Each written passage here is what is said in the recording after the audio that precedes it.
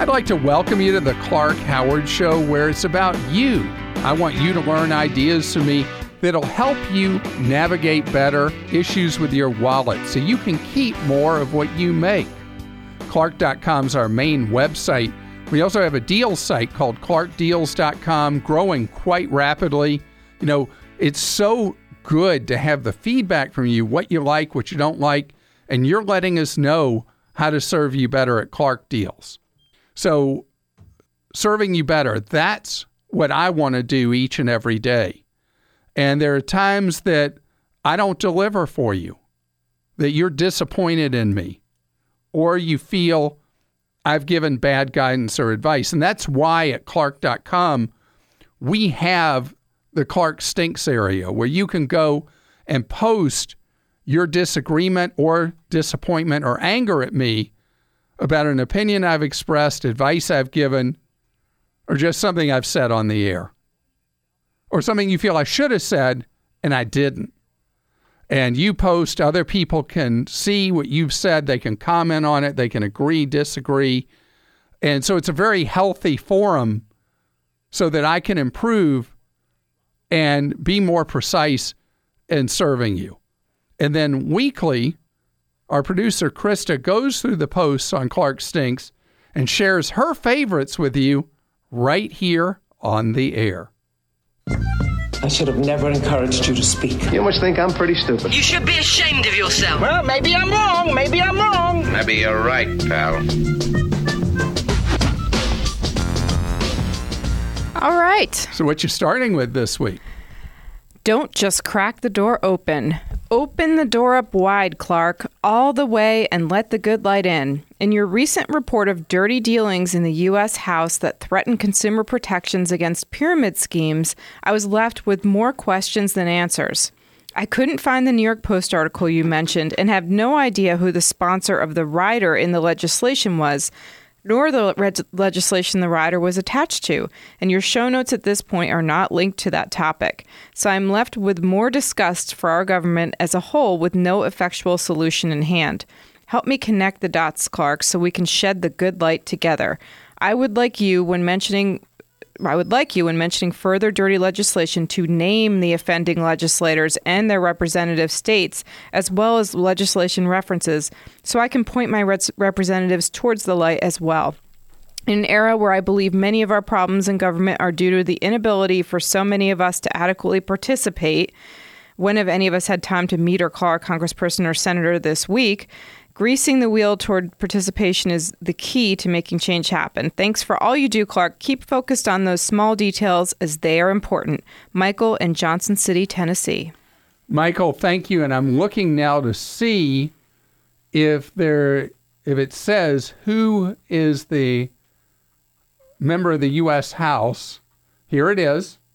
It was an amendment to the 2018 spending bill, and it was introduced by U.S. Representative John Moolenaar. I hope I'm pronouncing that right. Moolenaar. And he has received quite a bit of contributions from multi-level marketing organizations. What a surprise that he would introduce something that would eliminate federal oversight of multi-levels so that ones that are pyramids that are illegal games of chance could be shut down. So if you want to follow the trail, why would he do it? It's because he, I guess, got money to do it. Clark, I just froze my credit and my spouse's credit as well because I do love him because of the whole Equifax fiasco. And then during another podcast a few days later, I hear you talking about the great credit card that we should apply for because of the free airline tickets you can get. But I just froze our credit with the big three. And we live in a state where we have to pay $3 a pop per freeze. So $24 more to unfreeze to apply for this card. And then another $24 to refreeze it. That stinks. Well, but if you get, I think the card that the poster's referring to, I talked about two. I talked about the British Airways one if you're a big spender, and the Southwest one if you are a small spender. that you can turn into enormous travel rewards. And the thing about having to thaw to get a great card, I am so sorry about that. And I wish I had a better way. But one thing you could do, only thaw one of your credit, not the other. Cut the cost in half, because only one of you needs to be an applicant for the card. The other can be an authorized user on it. So that'll cut that pain in half. Clark, I listen to your podcast every day and will continue to do so, but it seems like every day you speak about the Equifax data breach. I do not remember you getting this upset about the Office of Personnel Management data breach in 2015. As a civilian government employee and a member in the Coast Guard Reserves, I was affected by this data breach twice. All my security clearance information, such as all my previous addresses, phone numbers, etc., were hacked. But it goes deeper than the Equifax data breach to include my fingerprints, all my family's detailed information, and my security clearance information. I do not remember you getting this upset about this OPM breach. You're making the Equifax sound like it's the end of the world, but this is my third full-scale data breach that I have been involved in, and I'm still making it fine with no issues. Yes, I have my credit frozen. Maybe lay off the Equifax subject a little. It isn't the first time the U.S. has had a data breach. Thank you for all your information, and I will still continue to listen. Michael. Michael, thank you for your service to our country. I mean, you're working full-time. On top of it, you're working for the Coast Guard, keeping us safe, and I am grateful for that. I did talk about when the OPM, that's Office of Personnel Management that oversees employment with federal agencies. I did talk about the breach at that time, and I took any of a number of calls from people, and that breach was extra dangerous because it could cost people their lives. Because if it fell into the wrong hands with spy services, people could be taken out by our foreign enemies. And so that's why that breach, although it affected a far smaller number of people, is for those people affected a potentially far more dangerous circumstance. The reason I've talked about Equifax to the degree I have is that the number of questions, the number of calls exceeds anything on any topic we have ever had on this show in 30 years. And here's one more. I went to your link for freezing my credit. TransUnion was fantastic. However, the other two are requiring me to send them further info in the mail. I hate mailing anything. Why? This makes it a lot more difficult. Is this going to happen when I try to thaw? What is happening to my credit when they're waiting for the mail? Is it still frozen? Is it in purgatory? So that's a question, but I thought you could So respond. your credit is still functioning if someone was to attempt to apply for credit using the database of Experian and Equifax. For some reason, you're having to mail stuff in because they could not positively verify your identity. And so that's why this is such a pain, is that if a credit bureau has, what it means is they have inaccurate information about you. And so when you put in your true answers to their challenge questions, they thought that you were an imposter, because one of the things about the credit bureaus is their databases are not accurate. Nearly 1 in 3 of us have inaccurate information in our credit files. And so these people think they're playing horseshoes, but their horseshoes ends up affecting us so heavily in our lives. Let's lighten it up a little bit, shall we? I'd love that. What are we going to talk? Football? Oh, no, sorry. Okay. Somebody write us, Clark stinks about football. My hero Clark has let me down by stating that Aldi's and Trader Joe's share common ownership, when in fact they share common origin. Aldi is owned by Aldi Süd, whereas Trader Joe's is owned by Aldi Nord. The two companies arose from the Albrecht family grocery chain in Germany, but have been legally separate since 1966. The companies generally operate in separate areas of Germany and the rest of Europe, but both operate independently in this country. 100% correct, but the culture of both of them is still like a parallel thing, and it is the same family. There was a falling out in the family, and that's how things ended up being divided. And it's too bad. Maybe another generation of the family will learn to love each other, and they'll be able to operate as a common entity, which would get them lower costs, which they could then pass on to you and me. But common ownership, I don't feel bad about the way I say that, because the detail you gave is more than normally I would give in a circumstance like that. Warning, warning, this does not compute. And on edition... Wait, which one is that? That does not compute. There we go. And on this edition of Clarkrageous, it is Clark who is in the hot seat. Clark, you do this every time. A caller asks, I can talk today about saving money in their employer 401k, and your answer is always to put at least enough in to qualify for the employer match. You're always careful to ask how much the match is, but what about the vesting period? And then they do like a face palm emoticon. Employers have different ways they calculate how much of their match you're entitled to. Some do a flat percentage each year, while others back end the majority of their match. Either way, no one gets the full match from day one. If an employee vests the majority of the match in 3 years and the employee leaves before then they get virtually no match. May I humbly suggest you ask how long the person is planning on staying at their employer? Maybe the caller is planning on moving to another state, or is a woman who is expecting a child and will be leaving that employer.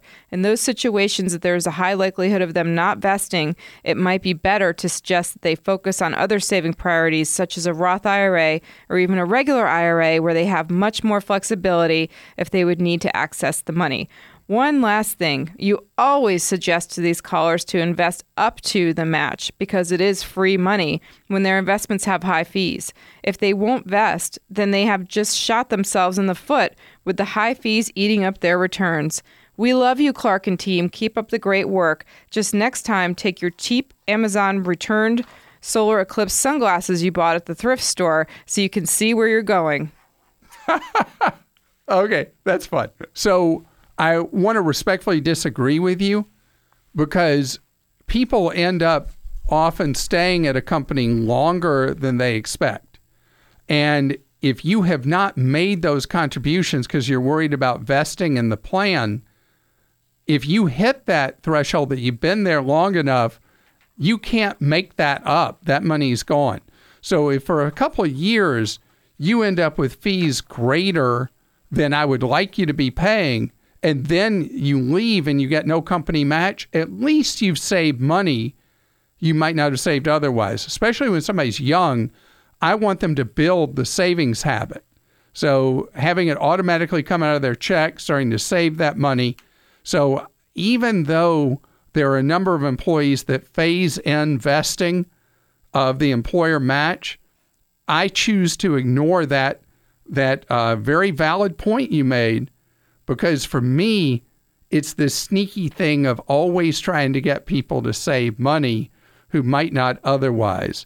It's also why I will often encourage people to do a Roth 401k, even if it's a 50-50 thing on whether they should do the Roth 401k or the traditional, because they tend to end up effectively saving more money if they do the Roth 401k. I appreciate all your comments.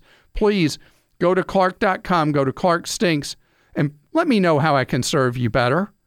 We have literally thousands of questions that people have posted at Ask Clark with various issues involving the Equifax data breach. We're going to keep trying to answer as many of those as we can. Joel, what you got? Yeah, let's run through a couple, Clark. Marvin said there are several investigations and possible lawsuits involving Equifax right now. Should I join a class action lawsuit or look into going to small claims court? First of all, don't do anything for now. As far as the class actions, these are lawyers trying to end up with a big payday being at the head of the class. There are over 100 class actions that have been filed. The courts will ultimately consolidate them. And as far as you and me as consumers, just wait this one out. Don't sign up with anybody's class action, and it'll emerge over time what's going to be the best position for you to get in and eventually what class action you want to be part of. All right, and John wrote in, he says, TransUnion has a free service called True Identity that locks your credit down. It seems similar to Credit Freeze. Would you recommend that? All right, so what TransUnion has done is they have Credit Lock, which is free. They continue to be able to profit from you selling off your dossier to all comers, but it's locked down for you applying for credit. So it is a different procedure with different rights for you. I prefer credit freeze, but if you don't want to spend the money, depending on your states from free to $10, if you don't want to spend the money for credit freeze, at least do the Credit Lock, because that is a superior thing. Remember, that is free from TransUnion. Glad you're with us here on the Clark Howard Show, where it's about you learning ways to save more and spend less, and don't let anyone ever rip you off. I want to hit you with a story about a bank ripoff straight ahead on the Clark Howard Show. Clark.com, our main website. And you got a question for me, clark.com/ask. You also can get free off-the-air advice. That's 9 hours each weekday. Clark.com. Scroll down that main page, left-hand side. Scroll down a little. You'll see the phone number and hours available for free off-the-air advice. The service of the Clark Howard Show for just under 25 years. Rip-off alert. Rip-off alert. This is a Clark Howard Rip-off Alert. One of the nation's big banks, not one of the big four, but nevertheless one of the nation's biggest banks, SunTrust, ended up getting fined and having to pay restitution to customers of the bank, ordered to do so by the SEC, so Securities and Exchange Commission, for what? Because SunTrust was ripping off its own loyal customers by putting them into mutual funds that were ultra high cost and then pocketing big kickbacks from the mutual fund company for doing it. Now, let me tell you how this plays. And this is one of the reasons why you should never, not ever do investing with a bank. They are ultra high cost, big commissions, big fees. So a lot of mutual fund companies, in order to try to attract people that will sell their funds, will offer what are known as multiple classes of shares. So they'll sell some. If somebody is, let's say, a financial planner who is a fiduciary to you, only working for you, he or she will sell the one that's the lowest cost choice for you. But then someone else, like SunTrust, will take a different class of shares where you, the customer, charge much higher fees. Now, remember, it's the same exact mutual fund that other people are in, but in order for the bank to get these big kickbacks, you're charged much higher fees. So the bank, while they're smiling at you, is stabbing you in the back. Now, this is what's absolutely terrible. In a story done about this by the Atlanta Journal-Constitution, is the bank said they took corrective actions but believes its disclosures were adequate. I'll read the exact quote. Although we believe that our disclosures were in accordance with industry standards, we cooperated fully with the SEC and are pleased to settle this matter. Oh my goodness, oh my goodness. What is wrong with these people? By the way, I'm one of these people. I have a small amount of stock in SunTrust Bank. So I'm mad at myself as a stockholder that I would be a stockholder in a bank that's moral compass would be so broken that they wouldn't realize that they should just say, we messed up, we're paying restitution, and we won't do it again, to instead say that we believe our disclosures were in accordance with industry standards. Precisely. That's why you never want to invest with a bank. If they think it's okay to charge you all kinds of extra money on an investment that you don't even realize you're paying because you're paying more so the bank can get kickbacks, What's a bank doing taking kickbacks anyway? By the way, they don't call them kickbacks in the industry. Isn't that funny? They call them things like revenue share and stuff like that. They are kickbacks by any other name. When you are looking to invest with people who put you first, someone who is going to be a fiduciary. As best I know, there's not a bank in the United States that if you go to them for investing is going to treat you as they should, which is give you the lowest cost choices out there and put you first, where they take on a fiduciary duty where they are there to serve you. By the way, if you go to the low-cost people, the people offering the really inexpensive funds like Schwab and Vanguard and some of the Fidelity funds, they're charging 1/30th to 1/50th of what you'll pay in fees from their low choices to the typical one that you would buy from a bank for an investment. What are banks good for? Okay, so let's see. Banks are good to have checking accounts, have a credit card. Let me think. Anything else? Generally, if you're going to borrow, you're going to do so much better at a credit union. Oh, and by the way, you'll do much better with a checking account if you do that at a credit union or with an online bank. It's up to you. It's your money. I just said all that about a company I'm one of the owners of, didn't I? Jamie is with us. Hello, Jamie. Hello. Good to have you here on the Clark Howard Show. You have a question for me about going out seeking work. Let's see if I can be of help. Well, actually, my question was that I'm just now entering the workforce later on in my years, and I just want to know that I'm saving enough that I need to be, that I should have been 20 years ago. So you have the job now, and you're trying to save along the way.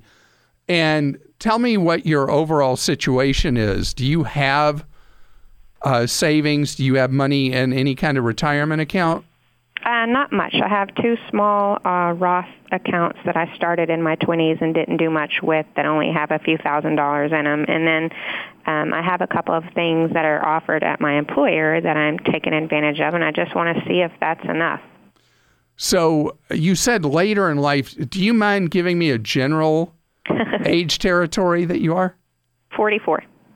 Okay. That's not later in life. Okay. Most people don't even think about saving for retirement till their 40th birthday. So you're actually right in line. It's a big bonus if somebody does in their 20s because they don't have to save nearly as much each paycheck in order to get it done.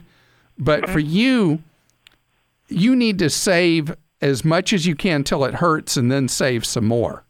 Okay. So in the employer option you have, is it a 401k or something like that? So I don't know a lot about it. I think it's a 403B TIAA-CREF, and my employer actually is putting a certain amount in there. And then I also fall under the state teacher's retirement pension, which is, I believe, 7% of my salary, not my salary, but equal to my salary, that they put into that teacher's retirement fund for me. So, by the way, you won the lottery that your 403B is with the only good 403B provider in the country. Oh. TIA is, they used to be called TIAA-CREF, now called TIA. Mm-hmm. They are the absolute best 403B provider, and nobody's close. So slap into that as much of your paycheck as you possibly can. Okay. Because their plans are great, they're low cost, and they're there to serve you. So if you can, what I'd like you to do, whatever you're doing now, step it up 1% of your pay every 6 months. Okay. And keep doing it till you're like, how am I even going to eat now with what Clark's had me do? So I want you just to keep shoving money into that. Because at 44, you're going to benefit if you teach long enough from the retirement plan, you know, the pension.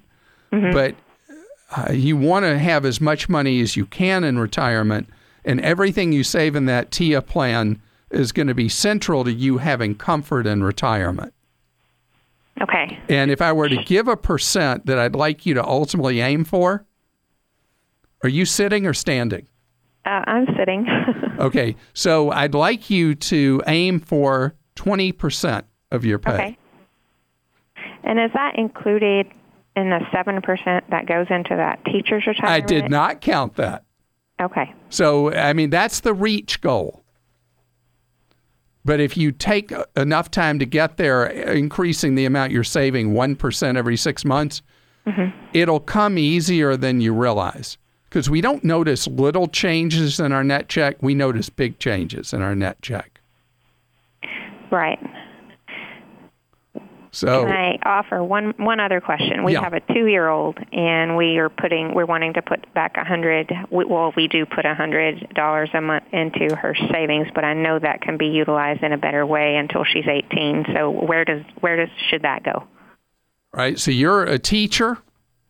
I'm not. I just work for a federal contractor and fall under that teacher's retirement. Oh, okay. The reason I was asking is that if you were a teacher, you would be all about your kid going to college, likely. And is that something you're expecting for your 2-year-old? That I'm expecting? Your 2-year-old to go to college? Yes. All right. So if college is, you said that like, of course I'm expecting my kid to go to college. If that's the case, I want you to put the money in, you said you're in Oklahoma, is that what you said? Yes. The Oklahoma College Savings Plan, direct plan. Don't worry about all that wording. I have a direct link to it on my 529 plan guide at clark.com. Okay. And then putting $100 a month in is perfect for that. The money will grow tax-free and be spent on her college tax-free.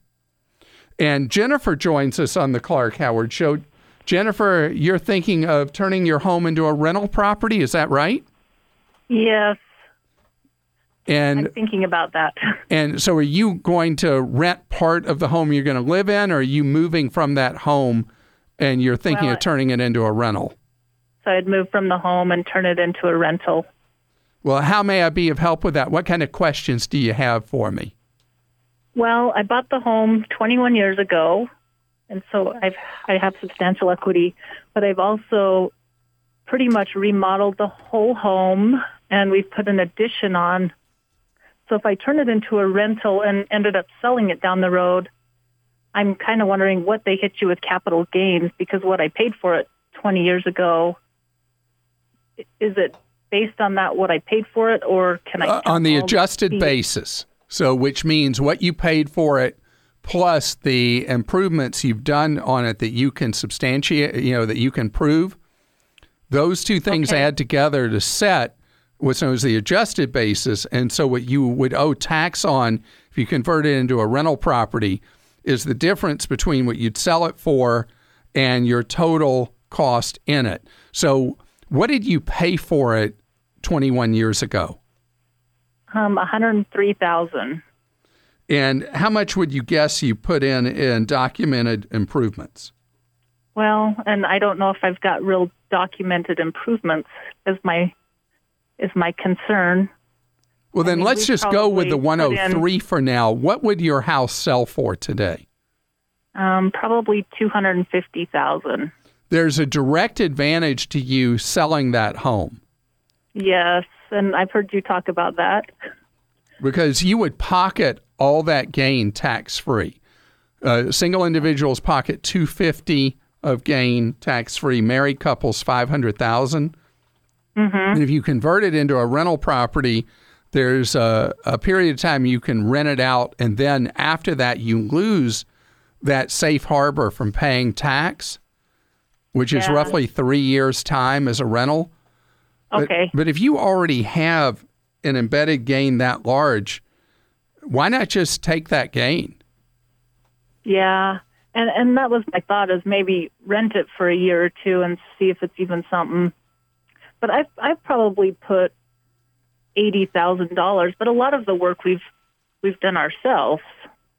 So well, how do you? It would be the materials. You don't get anything for your labor, and it would be substantial improvements are what would count against the basis. But you're in such a catbird seat situation that having that gain, you don't even have to worry about the basis. I mean, you've got the exact amount of gain here that you can sell. You just take the profits. And, at some point, if you want to have a rental property, you could buy one. And then you've got the basis at what you paid for it, and you don't have to worry about a tax bomb later on. And I would consider that if you want to move on from this house, that you do move on both ways, that you move to another place and sell it. Stephen is with us on the Clark Howard Show. Hello, Stephen. Hi. Good day. How are you doing? I'm doing great, thank you. So you want to score some money from your used clothes? Is that true? Yeah. My wife and I listened to your program, and a couple of months ago, you mentioned a website that you can sell clothes. Yeah, there are several. There are several I've talked about. They're all very heavily geared towards women, not men. And the reason we're cut out of it as guys is we tend to wear our clothes till they're falling apart. Yeah, I understand that one. But is this for you or for your wife? Are you thinking that you want to? Actually, I have a couple nice coats that I'd like to sell. I wanted to find out if there's a better place than eBay to sell them. Yeah, I mean, there are specialty sites that what they do is they're for selling your clothes, and they play like a match game with people that are looking to buy clothes at a discount. And the one that's for real high-end clothes is the Real, R-E-A-L, but it's therealreal.com. The one that's the most popular out there that's not necessarily geared towards high-end is ThreadUp, which is ThreadUp.com. Okay. And another is Poshmark that is very popular. And Swap.com is one that does a lot of men's clothes. Okay. So hopefully one of those will work for you. Yeah, I'll give them a try and look into it. Well, I hope it does work. And for women, particularly if you have designer goods that you don't want anymore and they're still in really good shape, like you bought an evening gown that you only wore once or twice, those can bring you decent value in the marketplace from these used sellers. And for a buyer, they present an opportunity for somebody to get something at a huge discount versus original price. You're listening to The Clark Howard Show. I want you to know that I appreciate so much that you've just tuned into our podcast, that you had faith in the information and advice you get. You want more information from us? One of the best ways to get Clark Smart is with our free newsletters, Clark Daily, Clark Deals, and Travel Escape. Sign up now. You'll be able to unsubscribe at any time if you think I'm wasting your time. Go to clark.com/newsletters.